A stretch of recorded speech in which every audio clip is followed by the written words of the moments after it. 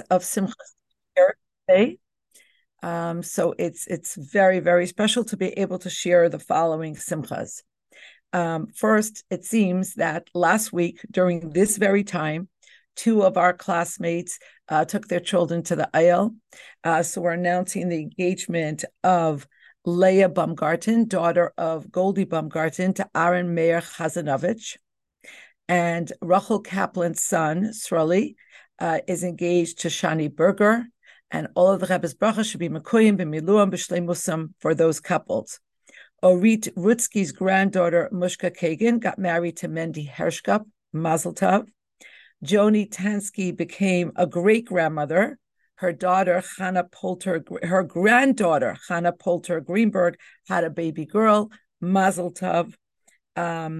Also, Mrs. Ruth Bell, one of our classmates, is celebrating her birthday today. We wish her Arichas Yamim v'Shanim Teves lange gebenchte gesunte Jahren. Our class this morning is dedicated Le'ilu Nishmas Bluma Aleha Shalom, Bas Yibada L'Chaim Toiv Maruchim, Yisrael Hakayin, and Vivi Darren. And before we begin learning Le'ilu Nishmasa on her yahrzeit, the fourth Lichtel, her sister, our classmate, Chani Backman, will say a few words about Blumi. Thank you, Rivky, and Mazel Tov to all the Mazel Tovs. It is really, really special to be able to learn this Sikha today, Le'ilei Nishmas Blumi.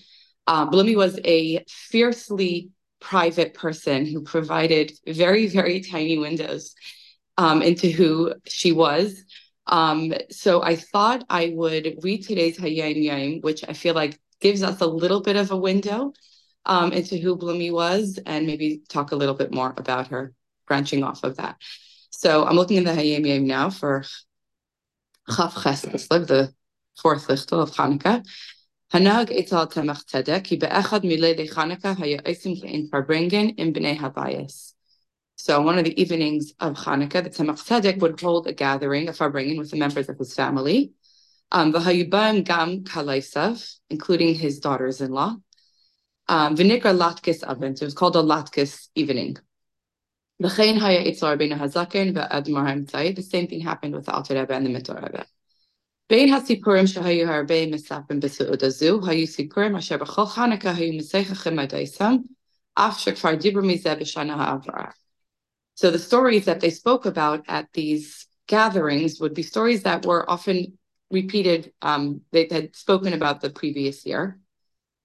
It would be repeated again. Amor haya neisin demei Chanukah belal ner revi'i ay chamishi, and the Rebbe Rashab would give out Chanukah gelt on the fourth or fifth night. So there's a few things in this Hayom Yom that jump out at me when thinking about Blumi. The first and kind of the most obvious, that's just right there, was the mention of family, and that Blumi was fiercely loyal to her family. It meant being with her family, connecting with her family, just meant the world to her. And I really love how the Hayom Yom also includes, specifically of all the family members, includes also the daughters-in-law. And it meant so much that Blumi was able to meet one of her sisters-in-law. So that's just kind of on a kind of basic level, just a very, very strong part of who Blumi was. But just a little deeper, the other thing that jumps out at me is this focus on stories. And I think about Blumi, and it's hard to know. She was 16 years old when she passed away, so it's hard to know if it's a reflection of her age. But I feel like it was more than that. It was a personality thing that just shone very strong from a young age. That she had very little patience for when people would kind of just wax poetic or philosophical or get all carried away about deep ideas and start explaining away phenomenon. She wanted to cut straight to the point. This is how it has to be. This is what we need to do. This is where we need to go. And a story, a lived experience, and this is how it happens, and this is who you could learn from, meant so much more to her. And I think of one instance very often, and without keeping in mind the time, I won't get into the specific details. of it, but it was very close to the end of her life. And I, at the time, had written a long thesis about Tracht gut verzeihen gut, and it was connected to an experience that my family had been going through that, in an open way, did not result in revealed good. But I wanted, in my personal statement about this thesis, I was explaining why I felt, even though the outcome wasn't the one we were expecting, the process itself and the Trachten Gut and what that did for us. And she took one look at it and literally said, "Feh," like, don't give me that. And while yes, there is an importance in the process, but Blumey reminds me very much on staying super sharply focused on where we're going with this. And the Tev Hanera V'Hanigla has to be Tev Hanera V'Hanigla, and it has to be right now. And I'm absolutely certain that she is demanding that. All of the explanations and the philosophies is from the history, from the past, and now it has to be plain and simple good. And Be'ezus Hashem, it should be right now. So thank you for listening. Amen, amen, amen. And thank you so much for sharing those beautiful words and meaningful lessons. Thank you so much. And with that, we will go into the Sikha, and keeping in mind that we're learning Lilu Nishmasa. Also, I see that Ruth Bell has hopped on, and we want to wish her a happy birthday. Arichas Yamim v'shanim teves, lange gebenchte gesunte Jahren. Our Sikha is on Pasuk Zayin in Perek Mem Dalet 44:7, a Parshas Miketz. We're learning from Chelek Tesvav in Lekutei Sichos, the third Sikha on Parshas Miketz.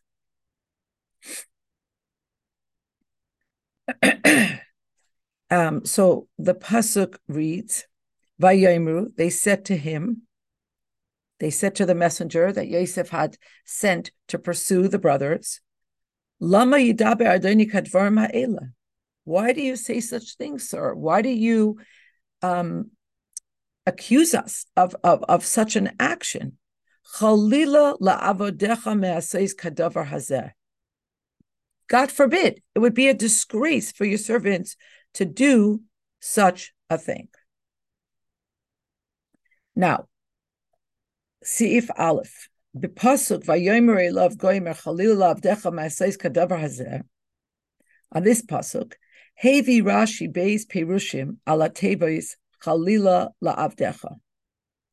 Rashi brings two explanations on the words, God forbid that we should do such a thing, or it would be a disgrace for your servants to do such a thing. And if you see it translated differently in different sources, it's because Rashi says two things.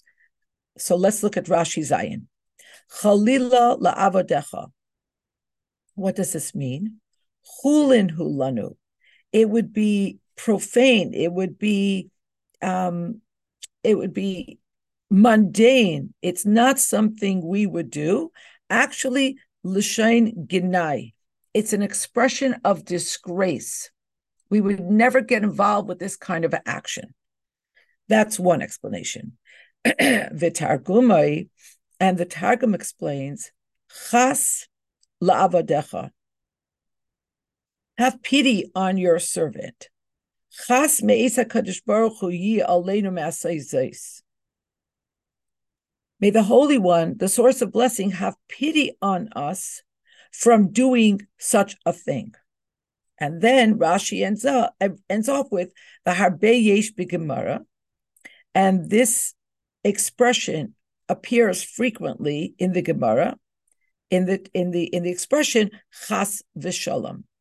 Have pity on us that it should not happen, and then Shalom, peace will be with us. Okay, so this is an expression of God forbid. This is definitely not something that's in our wheelhouse. We would never do such a thing. That's ridiculous. It's way beneath us. Now the Rebbe asks in the second paragraph, Seif Aleph, V'hine le'il beParshas Vayera, but above in Parshas Vayera, Gabe Tainas Avram LaKadosh Baruch Hu, in the complaint that Avram had to Hashem, Ha'af tispet tzadik im Russia. This is right before Sadaim, and Hashem lets him know that he's going to destroy the cities, and Avram retorts and he says, would you actually destroy a righteous person with an evil person? And there too, Matzinu Gamkein Lashon Zu Chalila Lecha Ma'asais Kadavar Zeh. Avram actually says to God, it's beneath you that you should do such a thing. Visham perish Rashi Chalila Lecha Chulin Hu Lecha. This is not, it's a pasnisht. It's not for you. It's too mundane. It's too pedestrian. It's too profane. And then Yoimru, they will say, Kachu amnasei v'chulei. They're going to say about you, this is your craft. This is your MO. This is the way you function. You unfairly and unjustly destroy the righteous with the evil. B'tzarech lahavin. So the Rebbe says we have to understand, based on these two different treatments of the same term, chalila, we have two questions that we have to understand. Aleph, mipnei ma beparshas Vayera sheba amura loshen chalila bepam harishayna. Why is it that in Parshas Vayera, when this particular term appears for the very first time in the Torah, and conventionally we understand that the very first time that a new term is introduced, that's where Rashi is going to give us the most comprehensive explanation, because we don't know anything about this term yet. And yet, in this case, we find that histapek Rashi is satisfied. Beperish chulin hulacha. All Rashi says is, it's mundane. It does not behoove you. It's too low of a level for you to operate this way. Ve'ilu b'parshasenu, and yet in our parsha, which is the second time this term occurs, and presumably the Ben Chamish Lemikra already remembers what Rashi says, and yet we find loy hayadai loy b'mashakasav chulin hulanu. It wasn't enough for him not only to address it and to repeat what he said earlier, but he adds lashon genai. He adds that this is a derogatory statement. It's a disgrace to attribute such behavior. Halayim chulinhu, then it's for them ginai. Once you say that it's chulin, it's mundane, it's pedestrian, it's already profane, it's already negative, it's already derogatory. Now, the Rebbe says, Inyan hadarish hasbara, if to say chulin hu lecha is not enough, you have to add lashon genai, that it's derogatory. It's not just mundane, which is still in the category of vanilla. It's mundane. It's benign. But then Rashi adds lashon genai. It's a disgrace. It's derogatory. If that is the case, why didn't you tell us this in the first case, where this term first appears in Parshas Vayera in the Torah? Base, the second question, Yisera Mizu, and even more, not only does Rashi pile on and continue and say this is a disgrace, Ela Shehevi Oit Perish. He brings yet another layer of explanation, V'targum v'chulei, and he brings down what the Targum says. So why in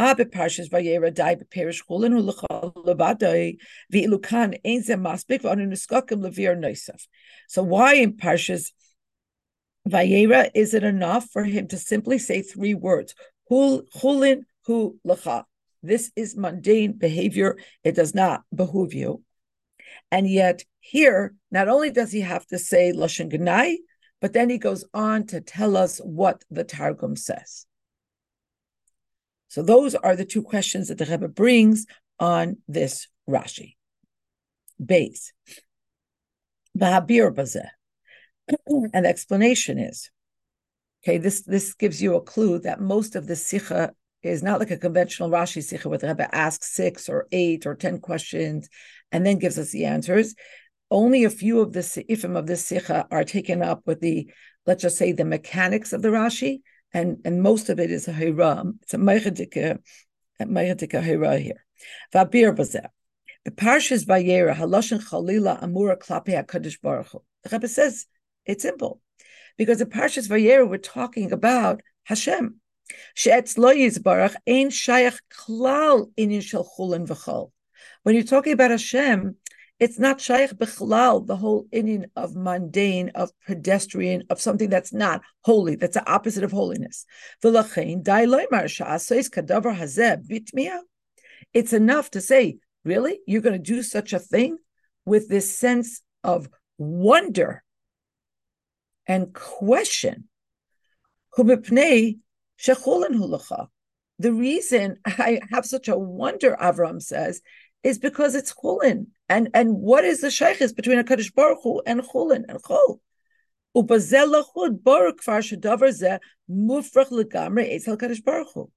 And with this alone, there's no question. It's mufrach legamre. It's off the table. It's beyond question that the Eibishter cannot, never mind would not, do something that falls in the category of chol. But in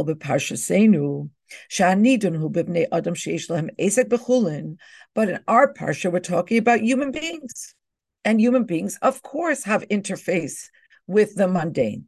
Hine legabehem chulin hulanu levad eina tamas b'kedei lishlam asais kadavar zeh litolis gevia kesef. So because here we're talking about human beings, and human beings by definition have lots of interaction and interface with chulin, with that which is mundane. So saying chulin hulacha is not enough in order to obviate the possibility that they would do something like this, which is in this case to take the silver cup of Yosef. Because when you're a human being and you traffic in the pedestrian and the mundane, you can slip up and actually take something that doesn't belong to you. Shachain mahu hatema in bnei adam asu davar shu chulin. What is extraordinary? What is scandalous? What is surprising about a human being doing something that's chulin? Hey, so much of our life is chulin. And therefore, hochach Rashi kan lahaisiv shechulin hulanu hulashin genai. And therefore, here Rashi does vociferously have to double down and say that chulin is already derogatory. It's something that's a disgrace. Chulin kan eina mugbal rak l'toichen shel yonei chol. So the term chulin here is not limited with, it is not just focusing on something that is in general manner unholy. Hugam lashon hamoyer shedavar zeh miguna umemela mufrach. But chulin here comes to teach that this kind of behavior is disgusting. And therefore, it's completely out of the question that the brothers of Yosef would engage with this kind of behavior. Okay? So it's reprehensible. We get the message. Ginaihu. But what about the second explanation? Why does Rashi still feel compelled to go further than just saying this is not just unholy? It's not just that it's not holy, but it's reprehensible.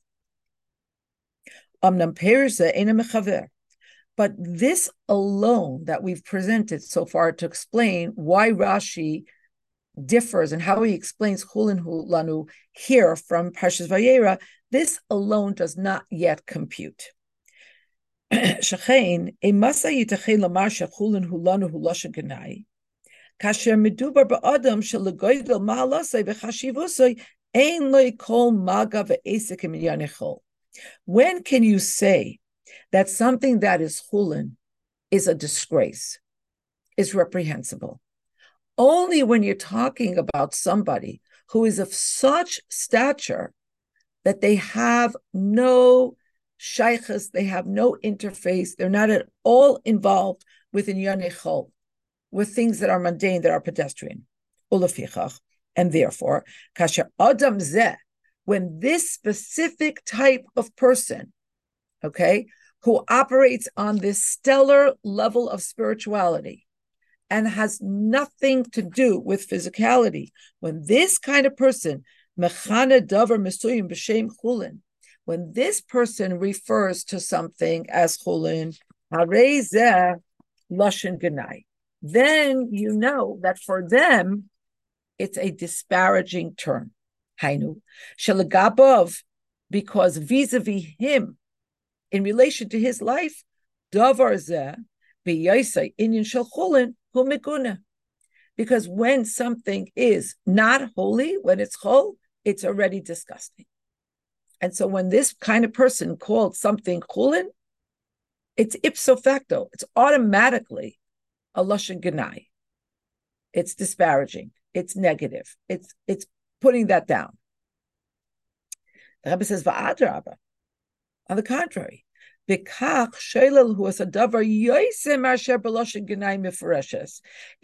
when this kind of person is called something chulin, he actually is rejecting whatever it is that you're discussing, even more than if he would say in full-throated manner, this is disgusting.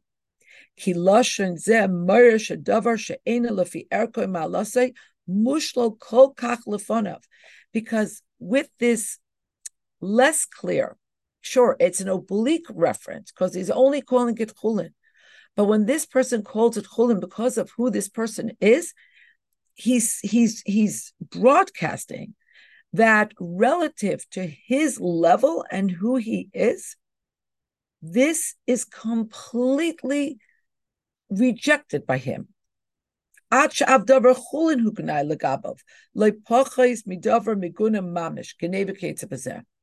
this is the kind of person for whom something that is chulin is no less disgusting than something that is overtly forbidden, like theft, like stealing. In other words, when somebody of spectacular stature says about something that is chulin, there's nothing benign about that. They're basically saying this is something that I have absolutely no shaykhs with. I have nothing to do with this. It's a total and completely repudiation and rejection. Avol benidun didan. But in this case, in our story, but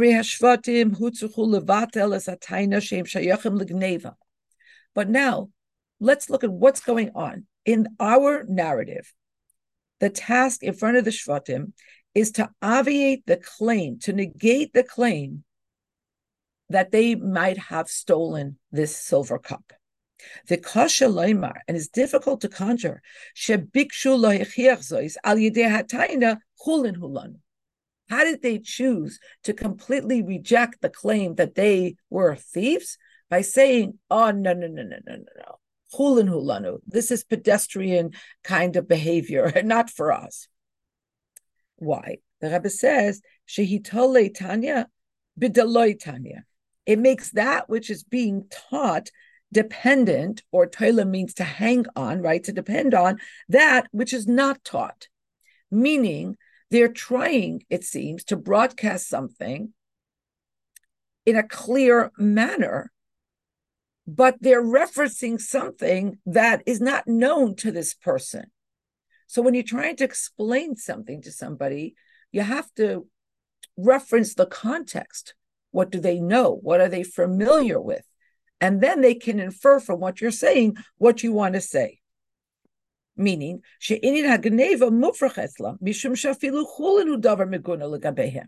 what they're trying to say is, of course we wouldn't steal. Because in general, we have nothing to do with silver cups. And in general, we have nothing to do with gashmias. And in general, we have nothing to do with chol. We're not interested. This is not our life. This is not our wheelhouse. This is not where we live. This does not take up space in our heart, in our mind. So it's laughable. It's beneath contemptible for you to accuse us of thievery when we bechlal have no sheiches with gashmias. V'chol shekain she'ein loymar shebedvarim elu bikshu l'shachnei goy shlichos shel Yosef ubefrat goy me'eretz Mitzrayim eretz haaretz. Not only do you have to know when you're arguing with someone or you're trying to convince somebody what they know already, in other words, what's in their, what can they have as a point of reference to what you're saying in their past experience. But beyond that, you have to know who you're talking to. Here, the Rebbe says they're trying to convince a guy, because Yosef sends one of his servants. So they're trying to convince a guy. And what kind of guy? A guy from Mitzrayim that was known as Eretz Haaretz.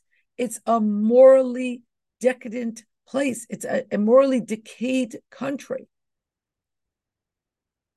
And you want to say that it's shitish etzlei divrei chulin einam shel ganai, inyan shel ganai, and you want to say that for this guy from Mitzrayim, it's simple and obvious that chulin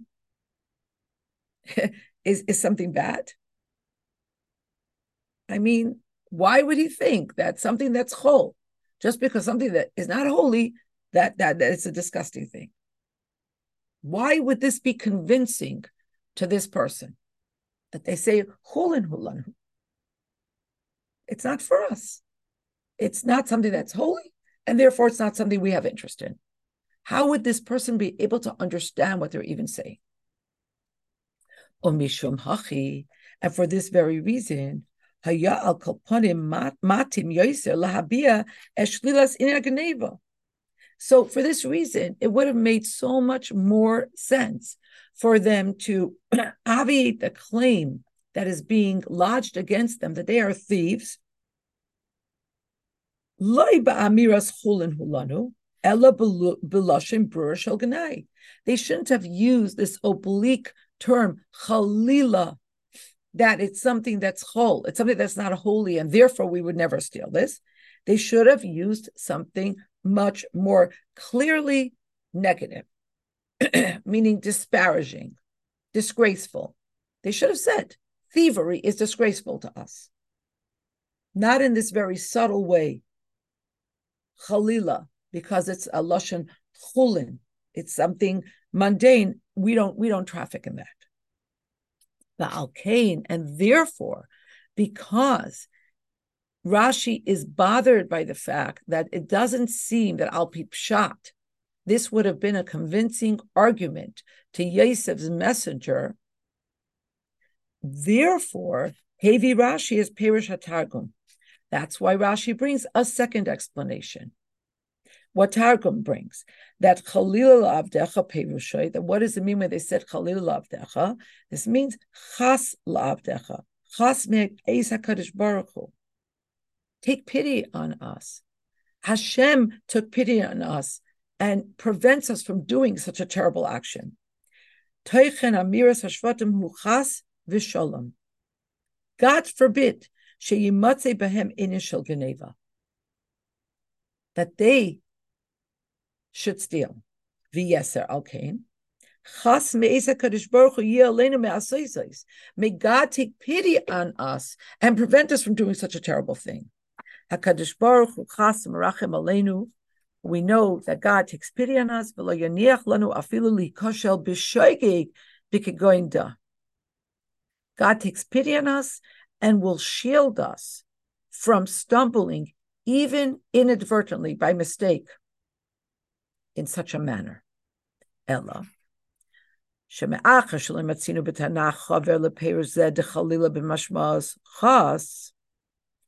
But why is this the second explanation? Because we don't find anywhere else in Tanakh that the word chalila is understood as taking pity. Therefore, so first of all, Rashi tells us that in the Gemara there are a lot of parallels to Chalila being understood in this way. But still, therefore, he has to bring it as the second explanation because it's further from Pshat.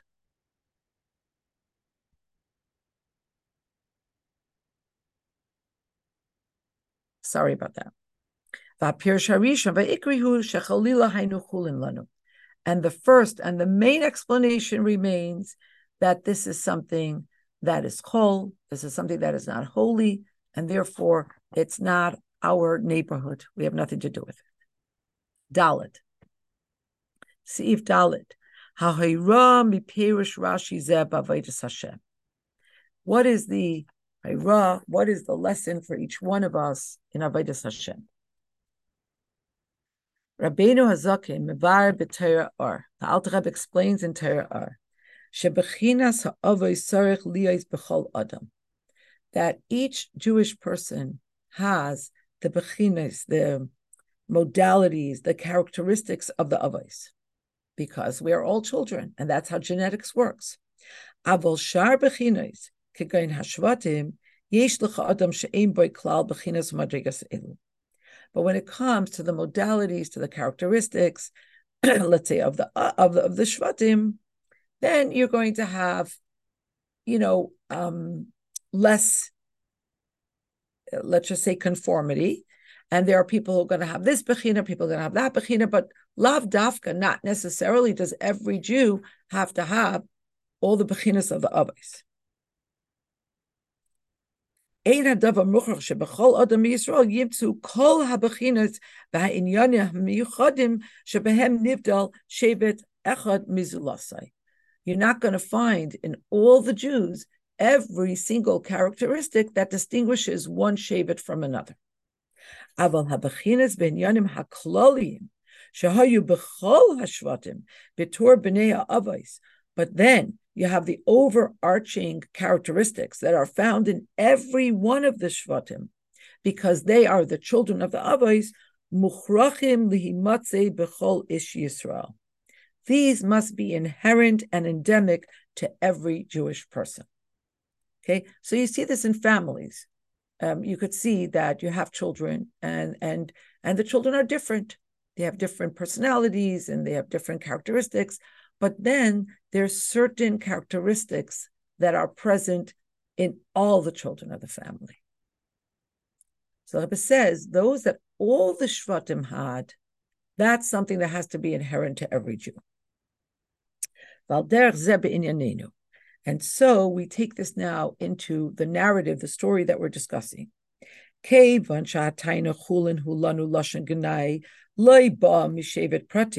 So when the Shvatim, as a unit, it wasn't coming from one of the brothers, it was coming from all of them, that they said, Chulin hulanu. They repudiated the possibility by saying, this is not shaykh to us bechlal. We would never come to steal because we're not interested in silver cups. We're not interested in chol. But it wasn't coming from one of them. Ella mehashvatim bichlalusam. It was coming from all of them. Move on, she'inyan dechulin hulanu negei lechal adam. This means that this full-throated expression on the part of all of them,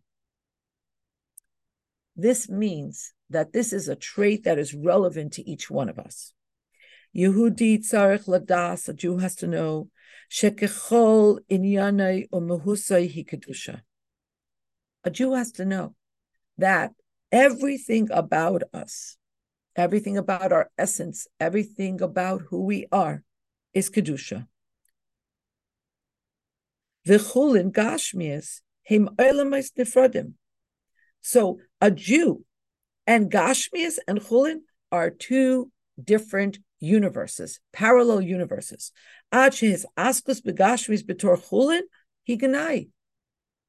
So engaging in gashmias that doesn't have a holy component is a disgrace. Avurai, for him. Hadavar tzarech liyos mufrach legamrei etzlai. It has to be completely out of the question. I don't know, maybe okay. Let's just say that what comes to mind is this famous letter from a chassid that he writes back to the chassidim that were still in Russia about what a strange Medina America is. That people leave their house, they go to a place, and they sit and they eat in front of a window where other people could see them, with lights on them, all these different utensils. He's clearly describing a restaurant experience.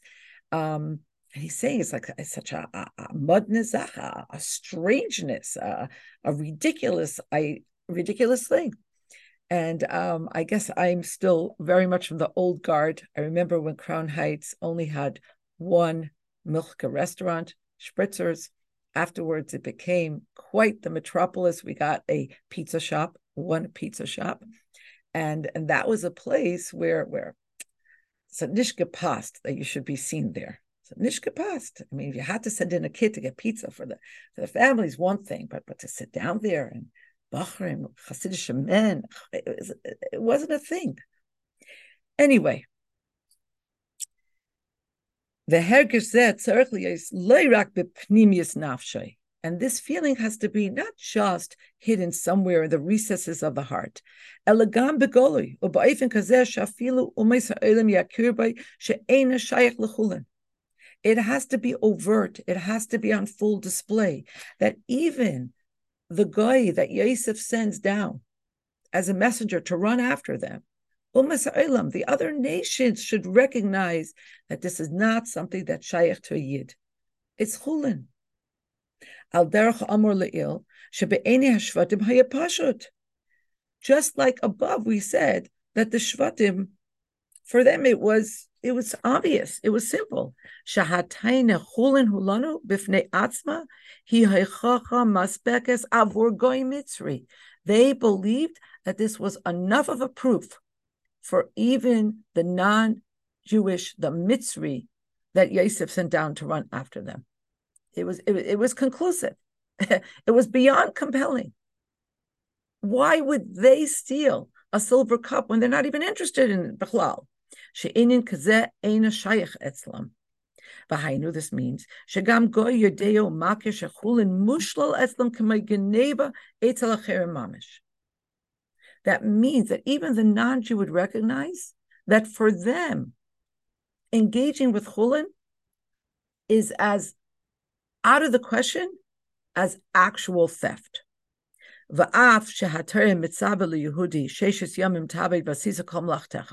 it's true. The Torah itself commands us that 6 weeks we should work and we should do all of our work. That means that during the days of the week, the work days, we are mandated to be involved and engaged with chulin.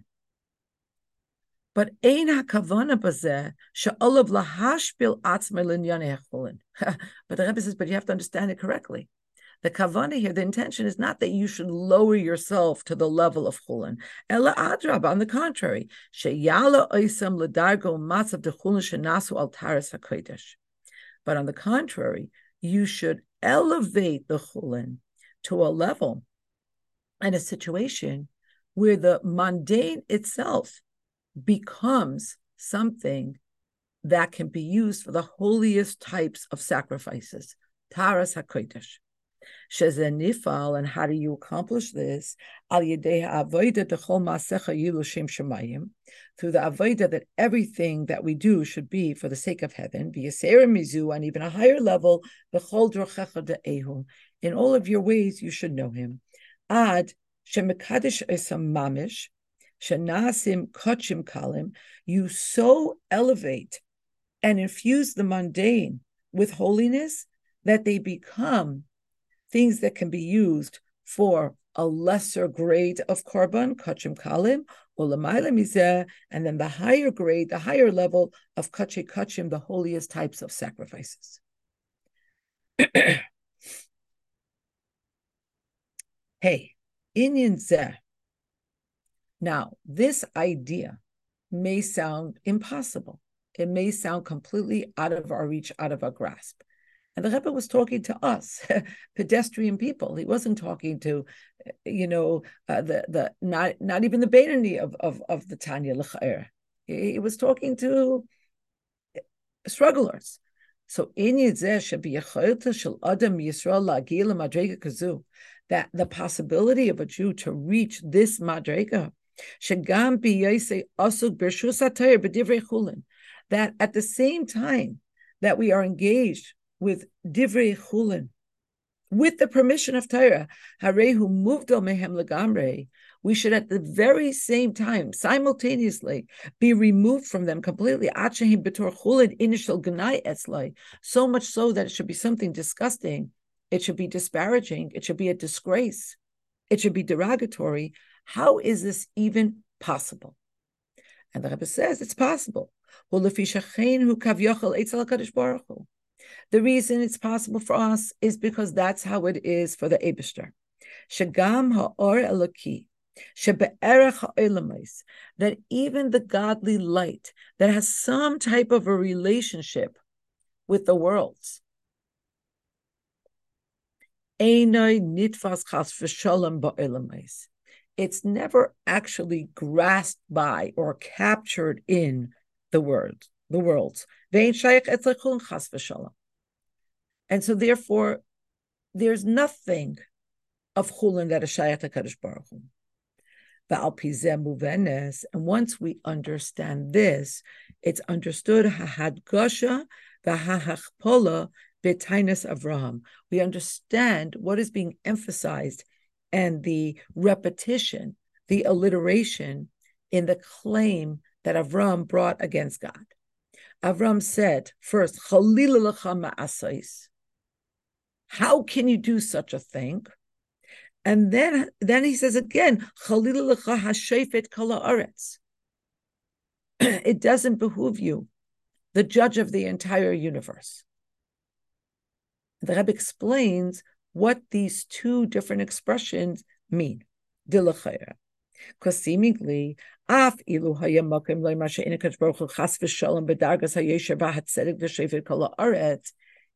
if God forbid, you would express yourself and you would say that Hashem doesn't have the proper integrity, chas v'shalom, is not judging the world properly as the judge of the world.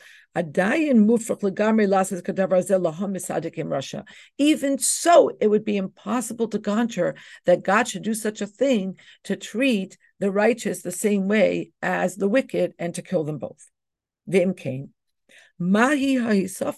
So what is being added by Avraham Avinu when he says, what is he adding? And we know that there's nothing redundant in the Torah. There's nothing extraneous. This is not a literary style. This is not poetry. What is going on here? But the Rebbe says, Avraham. But by repeating it, Avraham Avinu is underscoring Sha'afilu bidargas hashefet kol haaretz, that even on the level where Hashem interfaces with the world, as it were, the aspect of godliness that reckons with the actions of the people in these lower strata. There they are judged, and it is from this level that reward and punishment is issued. Even on this level, there is no relationship between Hashem, Elokus, and Chul. And because this is true of the Eibishter, Keinu gam etzel Adam Yisrael, shel Chelek Elokah mimal mamash, because each one of us is walking around with a part of Hashem, a veritable aspect of God. Therefore, afilu b'shasha isek b'nyanei chulin. Therefore, even when engaged with divrei chulin, ein nitfas b'hem, we do not become enmeshed with them. Ubepnimiyusa nishahu muvdal b'hem, and essentially, and on the deepest level, we remain removed. And this is true, so much so, that the pedestrian, the chol, the mundane, is something that we are repulsed by. It is disgusting. And what comes to my mind is the brilliant title of the brilliant book, Be Within, Stay Above. Chassid is constantly teaching us, yes, we have to be in the world, but we can't be of the world. Be within, stay above. The davar chol is a davar meguna for a yid.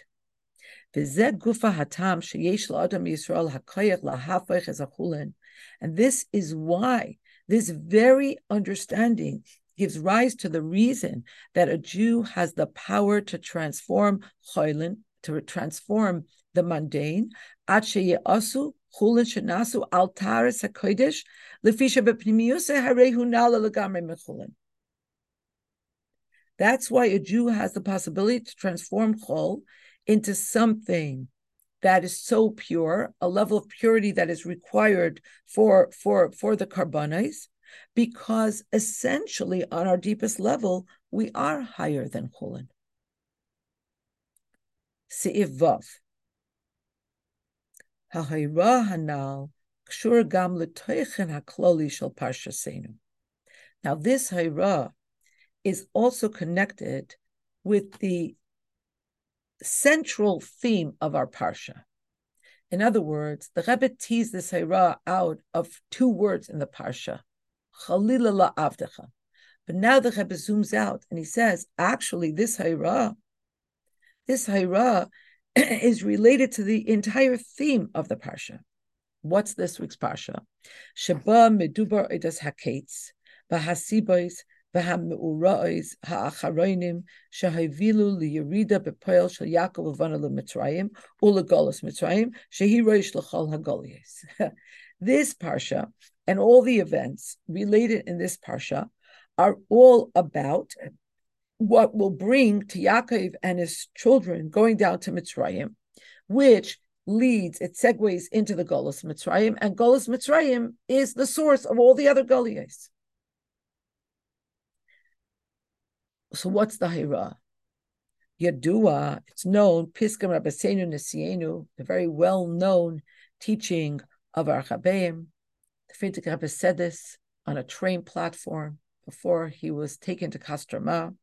Asher rak gufeseinu nimseru begolos. Only our bodies have been transferred, have been given over, have been consigned to exiled. Ubeshibud malchis, and to subjugation to the other monarchs. Ve'ilu nishmeseinu, but our souls, loy nimseru legolos l'shibud malchis. Our neshamis never went into Golos, cannot go into Golos. We have no shaykhs with Golos. V'lachein, ein haGolos yichayla lishleit al adam Yisrael. So Golos can never reign over a Jewish person, except Ella kasher gufay v'inyonav hagashmim toivsim etzlei makayim. The only time Golos can reign over us, can have a shlita over us, is when we allow Gashmias to become important in our lives. But when a youth does not allow Gashmias to take up any space, to be important, but on the contrary, it's a situation where just to mention something mundane is disparaging. And how is this possible? And why is this? Because in this Jew, there is the overt and revealed manifestation of his neshama, and the neshama has no shaykhs to chulin. Azai ein legolus kol shlita olav. Then Golus cannot have any reign, any power over him. We might say, and we might say that is the inner reason, the deeper reason, that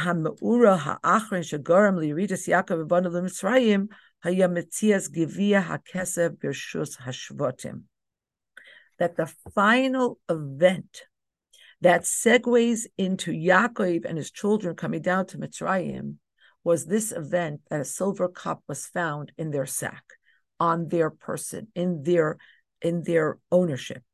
Lefisha ein golos v'shibud malchus yicholim lishleit al Yisrael ela im yish etzlam l'chol ha'poches chisaron misuyim behegesh shechulin lashon gnai. Because golos and subjugation cannot overpower a Jew unless there is, on some tiny, even subtle level, a deficit in this feeling that something that is chol is gnai, is disgusting, is derogatory, has no shaykhs to them. The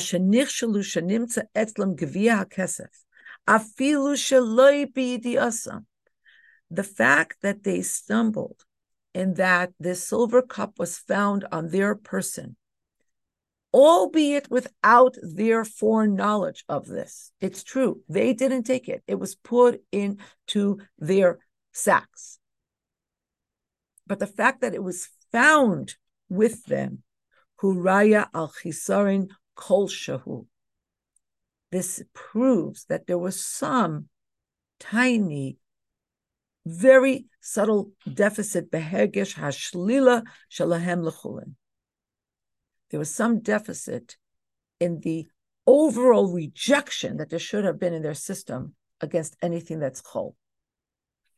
Al derech hayadua shemitzad haneshama ein shayach sha'adam yavor avera afilu b'shoigeg. Like the Alter Rebbe teaches in Tanya, that mitzad haneshama v'yid, it's not plausible, it's not possible, it's not shayach that a yid should do an avera, even inadvertently, even by mistake, even b'shoigeg. Now, I'm sure that some of you, like I, are puzzled or bothered by the implication of this. Like they were framed. This was not their doing. But maybe we can understand this with the idea of lo yu'unu l'tzaddik kol ra, that the Eibusher does not allow for anything that is sinful to happen to a tzaddik. A tzaddik is protected. I think there's a famous story with, I think, Reb Shmuel Munkes, who he did something crazy with, I think, like a very expensive piece of meat. And later, somebody came running to say that it was treif, and they asked him, why'd you do this? He said, as soon as he felt this overwhelming urge to eat it, he knew that he had to get rid of it. He had to make it something that nobody could eat.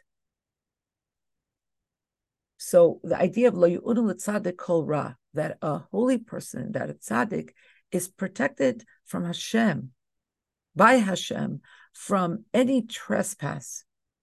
So that the silver goblet was found in their possession means that somehow they were not completely impervious to something, to some wrongful deed. The Rebbe says there was a deficit, there was a chesaron in their completely pushing away Gashmias, Chulin. Zayid. Rivky, can I just ask?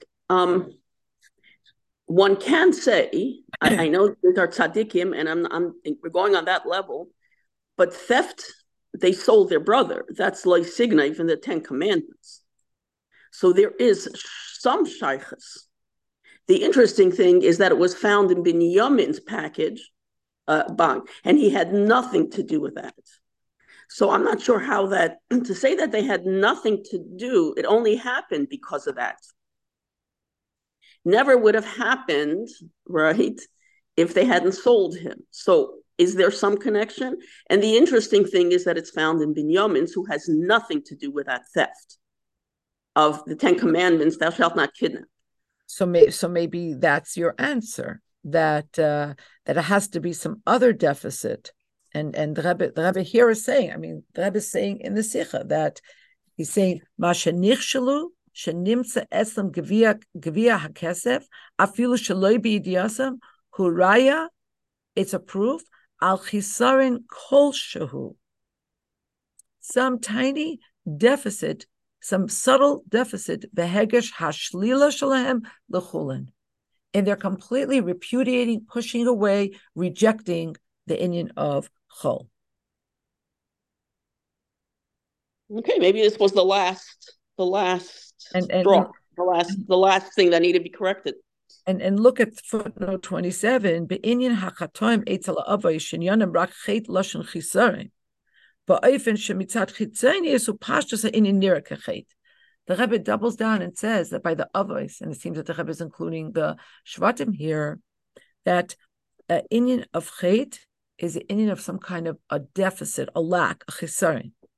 And it's only on the level of chitzonius, it's only superficially. It's only on a very simple level that it seems to be an actual sin of veering away from Hashem's a desire. Seif Zayin. Ukeshem shechenu b'negei la'adam Yisrael. Sheklolos inin hagolos hurak b'chitzonius mitzad haguf. Avol b'pnimius mitzad haneshama b'matzav shel cheres u'gola.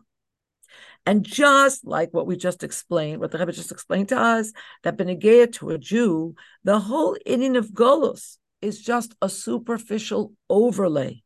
It's only mitzad the guf, but b'pnimius on a deeper level, mitzad the neshama, a yid and golos have no shaychas. They never met each other even.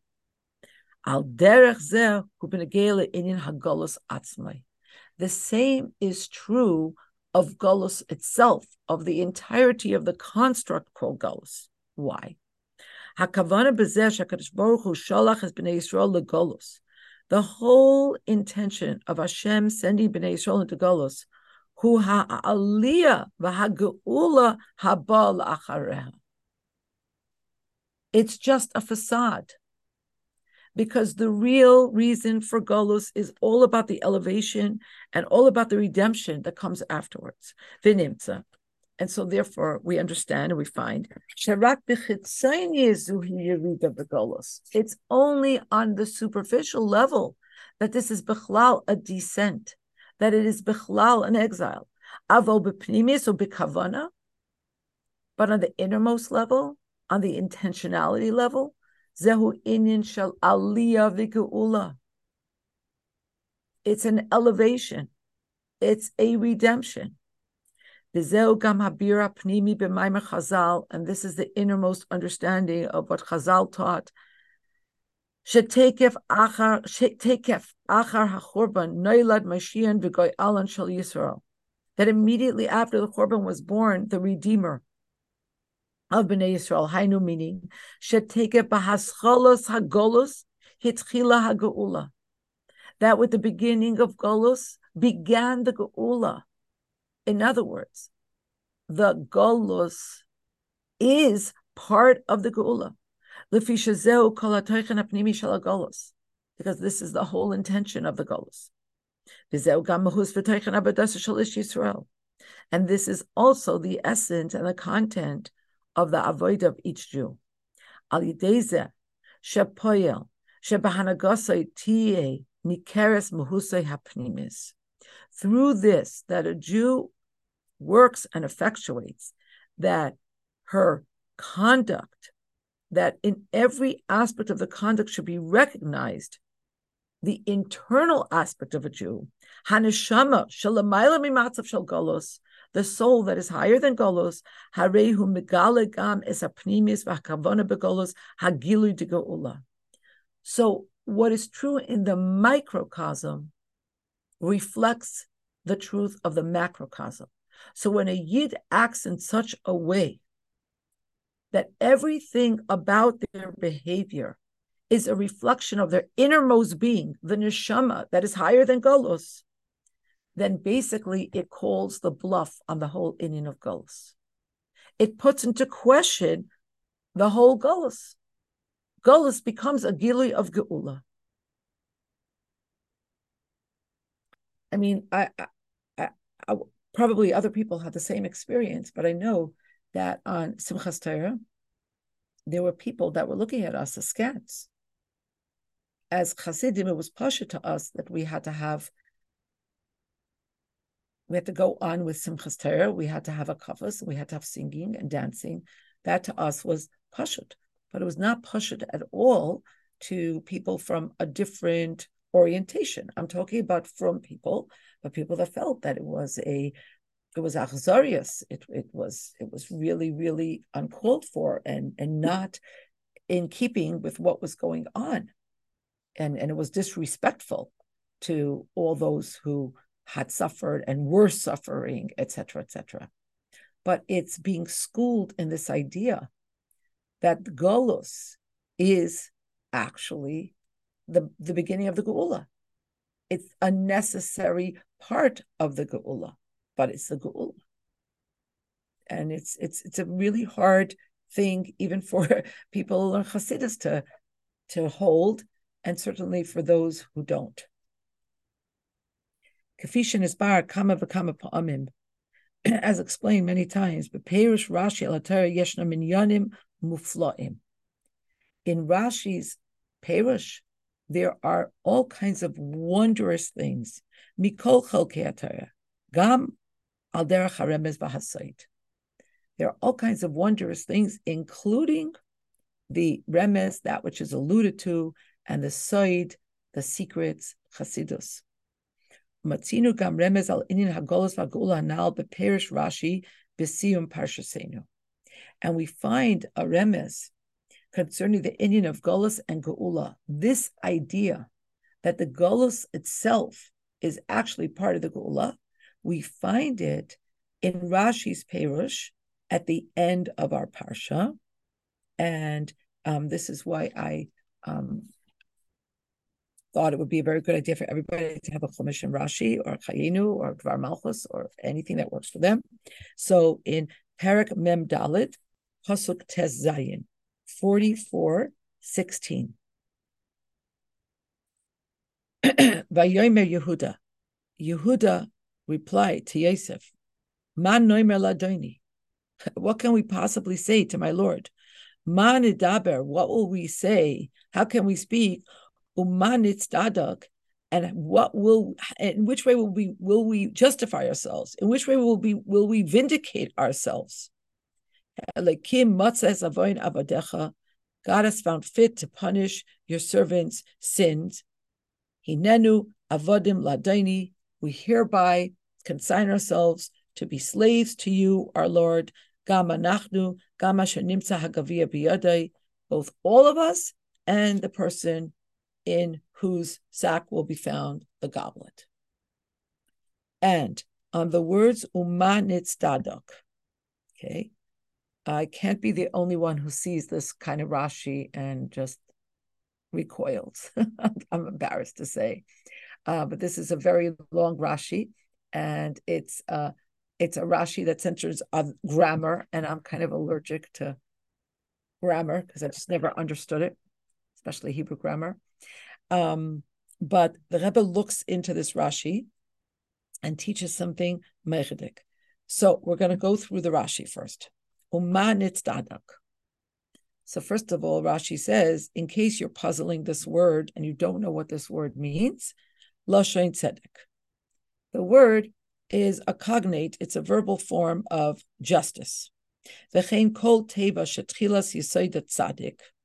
And similarly, any word whose root begins with, the etymon begins with a tzadik, vehi ba ledaber b'lashon mispael or nispael, and it comes to it's a cognate of a reflexive or passive reflexive form, nice and tes b'makam taf.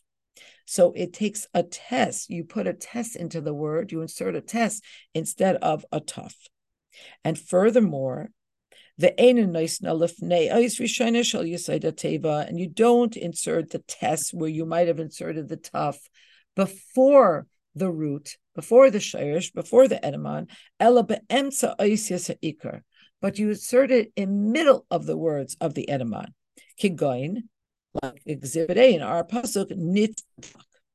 The word nitzadak, migizras tzedek, it's derived from the word tzedek.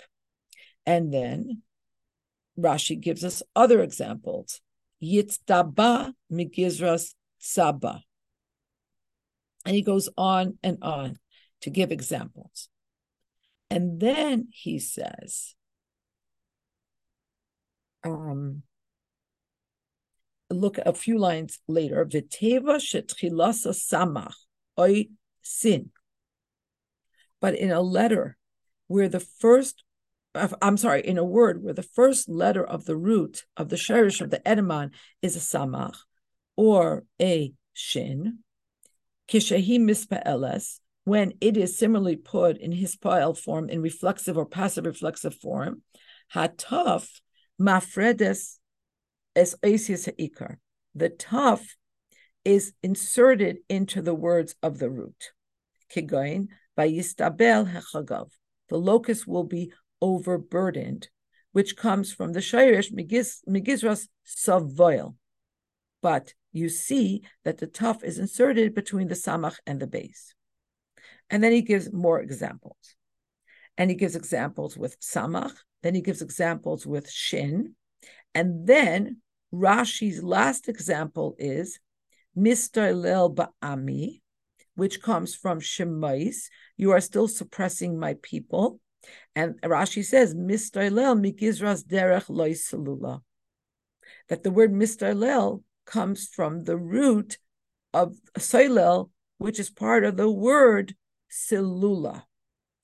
Derech Loy Salula, an untrodden path.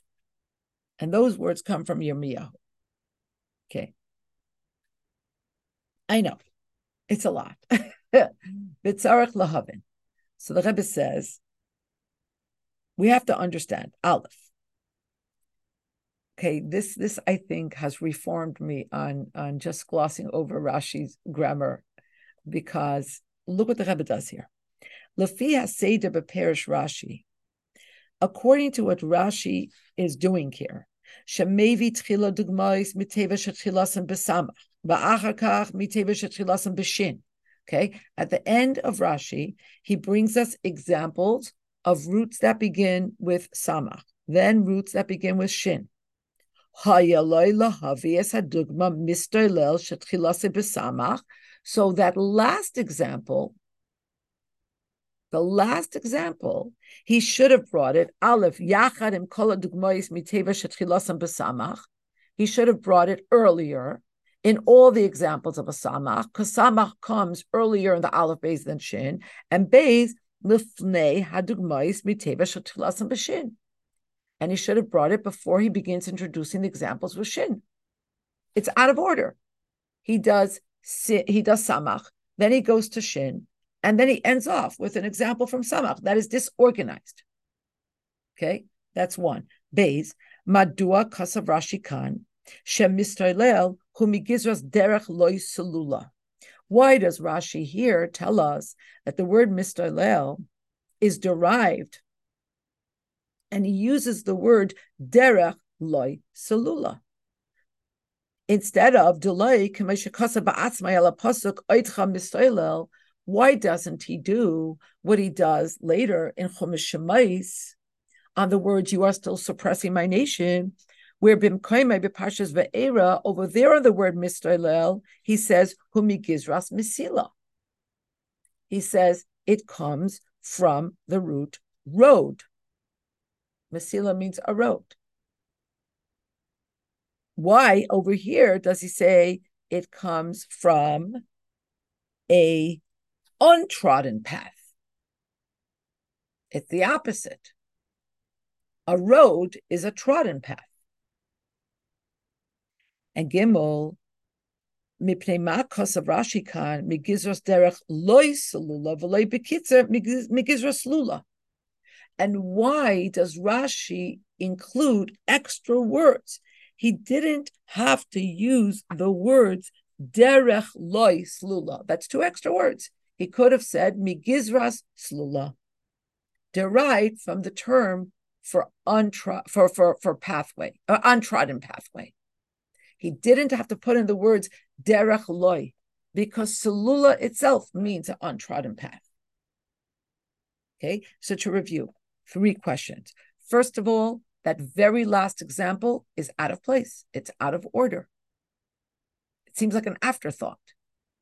It's like you give your children, a very clear shopping list, and you say you should shop in this order, and then you throw in something that has to be shopped from a different place in the store where they were earlier. It's unorganized. Beis, why does Rashi here seem to be saying that the very same word that appears in Shemais is from an antithetical root?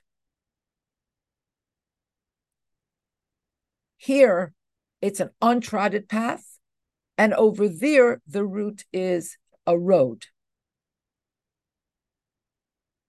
Presumably a path that a lot of people have walked on and trodden upon, and therefore it becomes a derech, a road. And finally, why use extra words? Okay, so the Rebbe in general, in almost every single Rashi Sikha opines that Rashi is very, very calculated with every single word.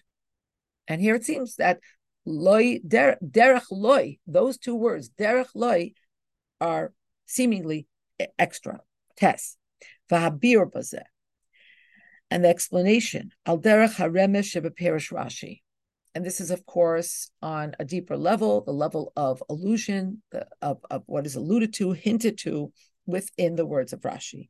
So see what the Rebbe did. The Rebbe elevated Rashi from being a parish on Rashi to being something in which itself you find pshat, drash, remez, and sight. It's really only the Rebbe who attributes to Rashi all these strata. So the Rebbe says, "Achiluk bein parshas seinu leparshas ve'erahu." What's the difference? Why does Rashi give us a different route for the very same word?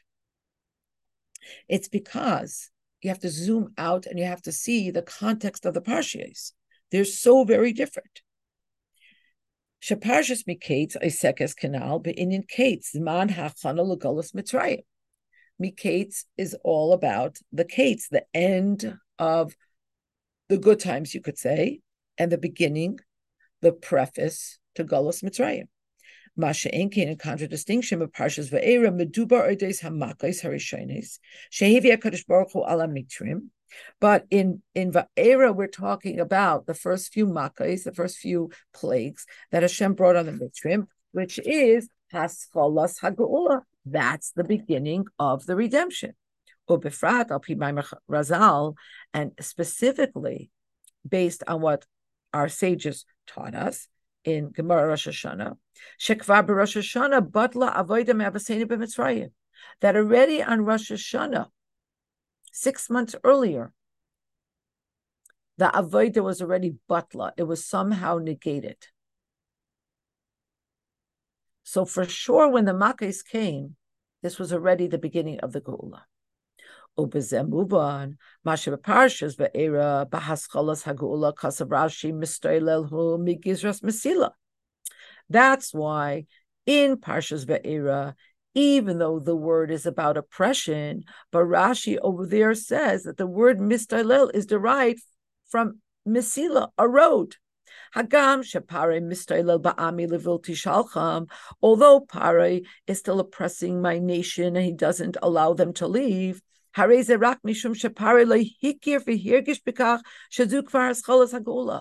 is only because Pare is still not recognizing and he doesn't feel that this is already the beginning of the Geula. But in truth, this derives from a road. This is already a paved road to Geula.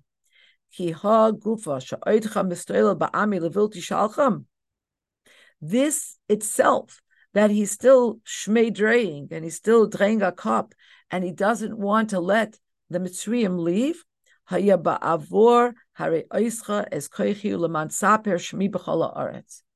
It's only in order that I should be able to show the whole world my strength, and that my name should be told in all of the universe. Hashem says that's the only reason that Paro is dragging his feet.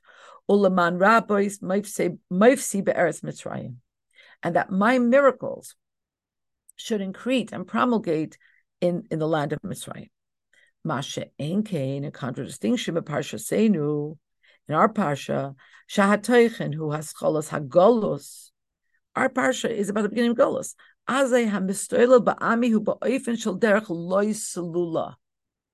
So now, at the beginning of Golos, we're still in a phase where it appears nere hadavar ki'ilu zuhi Golos amitis. In Miketz, when we're still just beginning the Golos looms large, and it looms real. And it is intimidating, and it is difficult, and it is dangerous, and it is painful. It manifests a derech loy salula, a road that is not trodden upon. But aval pigain, but still in all, Kevan Shabbos Hapirushim Berashi Mikizos Derech Loisulula Mikizos Mesila Hemal Teva Achas. But since these two antithetical teachings of Rashi are both on the same word in the Torah, mistailel, we know already, Hare Zuraya, the Rebbe taught us that this is proof, Sheyesh Lahem Toichen HaMekashram Yachad. There has to be something that connects them conceptually. And the Rebbe doesn't leave us guessing. Gam oisa derech loisalala harehi derech. Derech mesila hamelicha legeula. Even the untrodden path, the beginning of Golos, is a derech. It's a road. It's a pathway. It is a road that leads to Geula. The ein zois ella shebetchilas hagolos zui derech loy selula. It's only that at the beginning, it appears to be the path not taken, the untrodden path.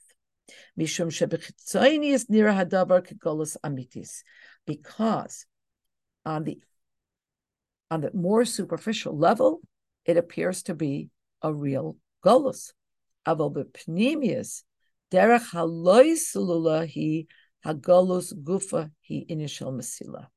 But on the deeper level, even the path that appears the untrodden path, the untaken path, the golus is an inyan of mesila, of a road, l'she'er amoi, to the remnant of the nation. It's a mesila l'geula. It is the pathway to geula. Lefisha hakavana v'hapnimius de golus mitzrayim hi yetzias mitzrayim umatan Torah. Because the whole kavana of Golos Mitzrayim is Yetzias Mitzrayim, is Matan Torah. V'lachein hevi Rashi es hadugma mistoilel ba'ami shenemer legabe hamaka shal yodan hitzchila hagula kanal b'parshasenu. And that's why Rashi brings down this example. Sheba medubar dayin idis hachana v'hascholos hagolos. And here in our parsha, we're still talking about the beginning of the Golos.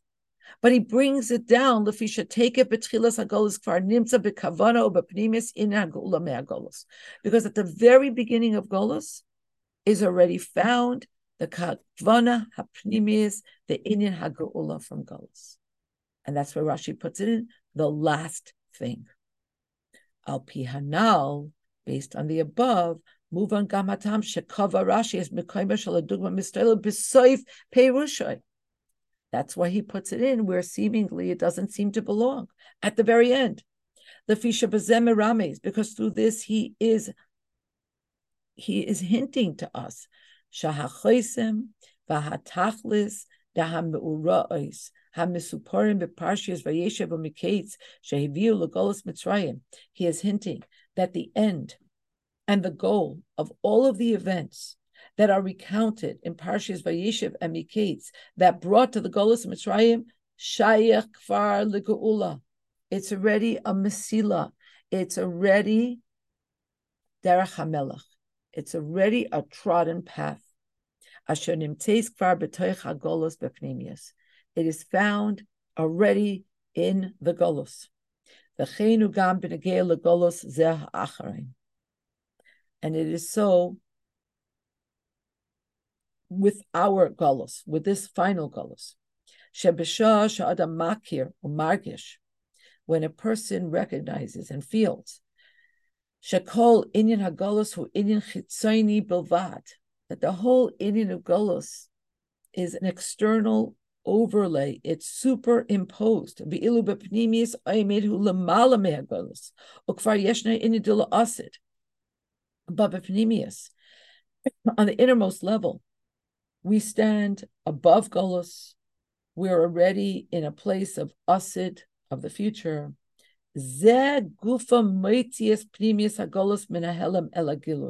This itself, our behavior, our posture in the face of Golos, this itself brings the truth of Golos, which is Geula, from its shrouded place to a place of revelation. Uba haga'ula ha'amitis v'hashlema al yedei Mashiach tzedkenu b'karav mamish. And the true and the complete and the final geula comes through the agency of Mashiach Tzidkenu, and may it be immediately B'karav Mamash. And like Lumi Darren Allah Shalom said, don't give me the philosophy, just give it to me straight. The Taiv, Hanir, Vahanigla, I think that we're all really, really ready to get that version immediately now. And before we say Chanukah to each other, I should have started with that.